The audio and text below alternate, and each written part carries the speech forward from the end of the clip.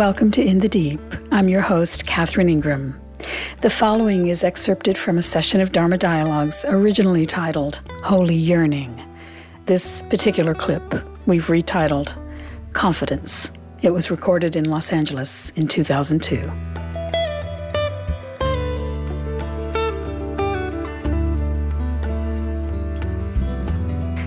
Sometimes our life can seem like a perpetual motion machine, of course, until one day it stops.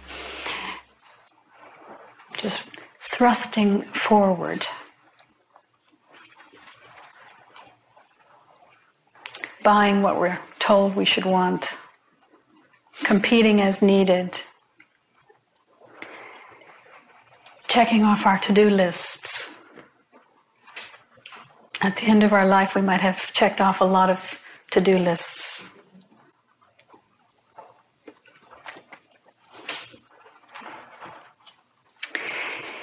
And we all know that when we're in a perpetual motion phase, we all know the stress of that. We forget entirely what the point is.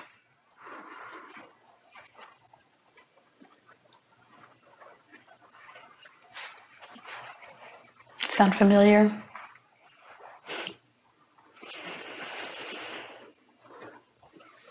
So what is the antidote?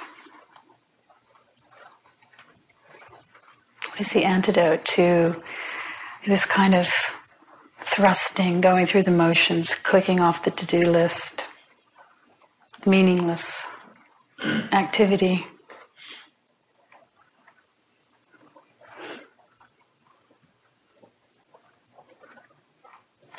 It's possible to live in wonder.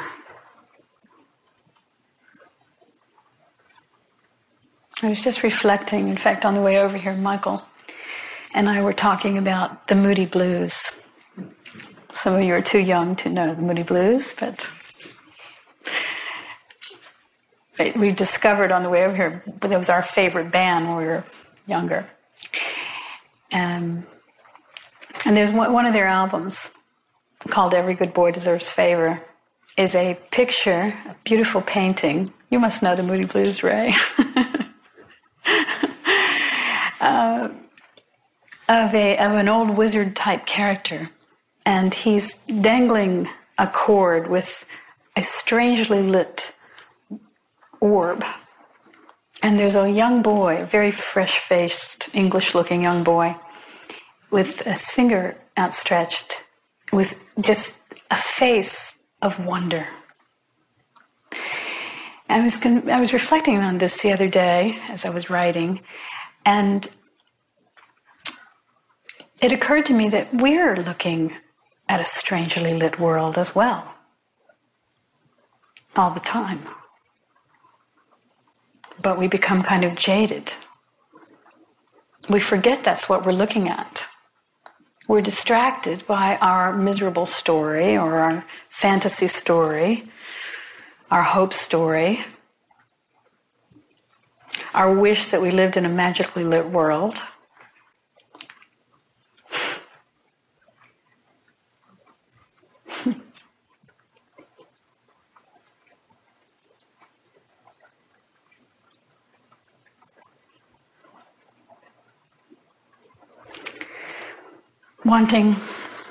Wanting things we already have.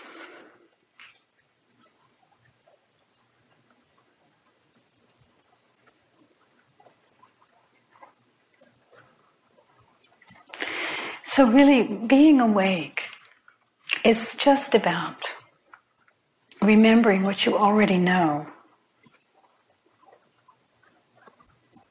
It's not any adding on. It's nothing you're going to get extra.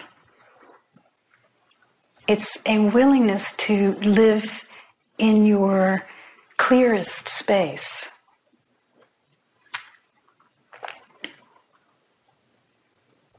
You don't have to wait till your deathbed, right?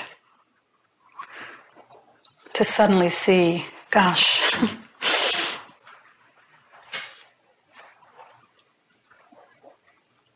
Why not enjoy this along the way?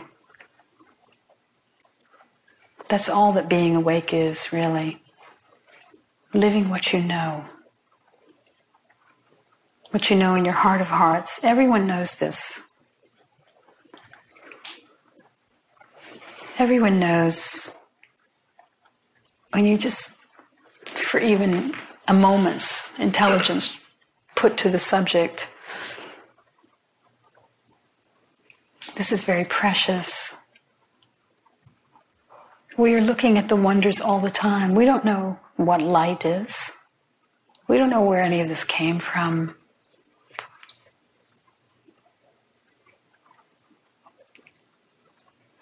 This fantastic mystery, it's always surprising us.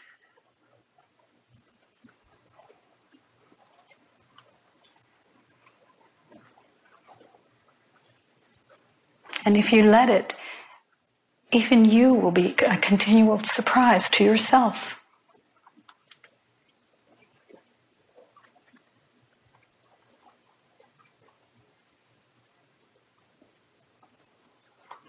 And then you find yourself, as I said, in wonder and a kind of contentment.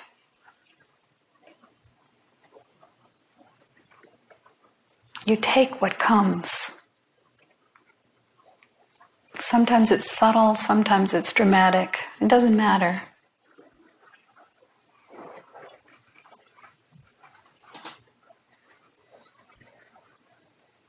You're not demanding of life, because as I always say, that puts you in a position of hunger, of beggarliness.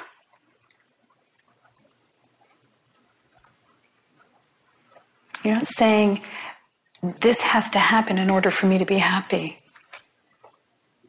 All you need to say is, let the happiness that I know flow freely. Let the happiness that I am.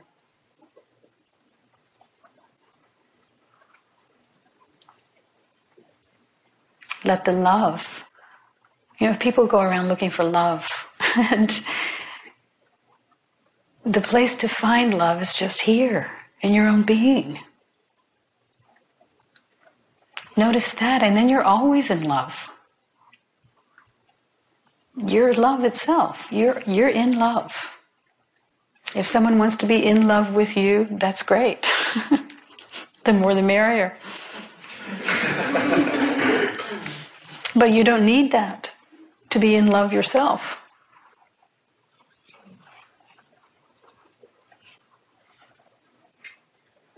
Yet another trance of the culture.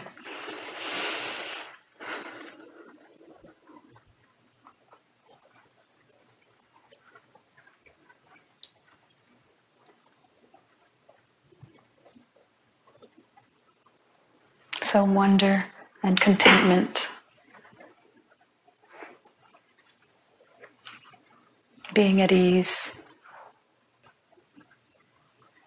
Not going around with a begging bowl in this life. You're at the feast. Whether they're serving mangoes or pomegranates today, it doesn't matter.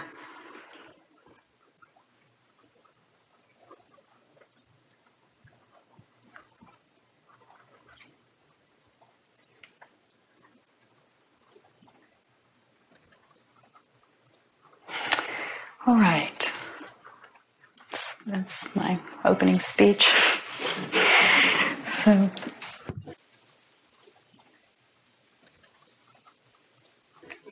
I was just taking another look at Alan Watts' book, The Wisdom of Insecurity, and because I'd been thinking about the difference between belief and faith this week, and I remembered I'd seen something in the book, and I looked at it, and it's just one. I mean, there's more than that, but one line he says that belief clings and faith lets go. So I wanted to ask you. It feels that I have a lot of beliefs. There's a whole belief system that I have that is me, so to speak, and yet faith is something that seems like just almost singular, that it's that in that if you come to this place, it requires faith, and that the belief systems are what keeps. In other words, it seems like you have to take the plunge, into that warm bath. But you got to take the plunge requires some kind of faith. And I was wondering what your experience is along those lines. I wouldn't phrase it that way. I would say that this is such a direct experience, and that a confidence comes. Let's not call it faith, because faith can be associated with hope and belief and, kind of a hope. But confidence comes from experience. So in direct experience, when it's tried over and over again, when it's fired in the truth of the actual experience, there's a confidence that builds, because you see that this presence shines in difficult circumstances, in happy circumstances. After a while, you realize it's the one taste. It's the primary taste. And no matter what's happening, it takes the foreground. So it's not so much a question of belief or faith. It's direct experience. So when you say confidence, is it a confidence in what exactly? It's a confidence in the steady truth of this presence to which nothing is sticking or touching it, right? Nothing is sticking and staining it. So no matter what you lob on in terms of pain and remorse and regret and hope and fear, and no matter what, this remains ever fresh. And it becomes your home base.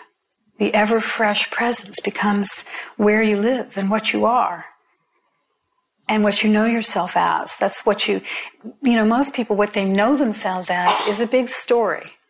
I'm this, I'm that, I did this, I'm going there. Here's my, like I said last week, here's my list of credentials. Here's the trips that I've made. Here's the travels, the countries I've visited, and so on. That's what people think of. They think of themselves as a kind of autobiography and, like a story. But as we all know, stories are made up. They're edited. They're selectively edited. And in the freshness of this, you kind of don't know who you are. I mean, it's not relevant even as a question, kind of, it's... At one of our retreats, someone who was there said in the morning session, he said he looked in the mirror and he did not recognize that face, but he shaved it anyway. Now, he didn't recognize the face because the stories associated with the face were not there. The power of the retreat was he was just in radiant presence, right? The story that is associated with that face, the who am I, this is who I am story, simply wasn't there in that moment, but he shaved it anyway. So what I'm speaking about in terms of confidence is seeing the power of this unmitigated by circumstance, by memory, by loss, Would you say that's a product of time, or is it just occurs in an instant and continues to be kind of corroborated? It does. It occurs in an instant, and it does continue to be corroborated. And it's my experience that over time it does deepen. that may not be true for everyone. For other people, they may have the recognition, and it may be very, very deep and profound right from the get-go, like Ramana Maharshi. But I suspect that there are a few of those around. Mostly what I see is people getting used to this, and then it deepens with time.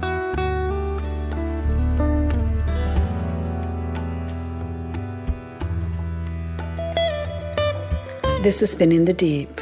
If you'd like to know more about my work, book a private session by phone or Skype, or make a tax-deductible donation in support of these podcasts, please visit katherineingram.com. Till next time.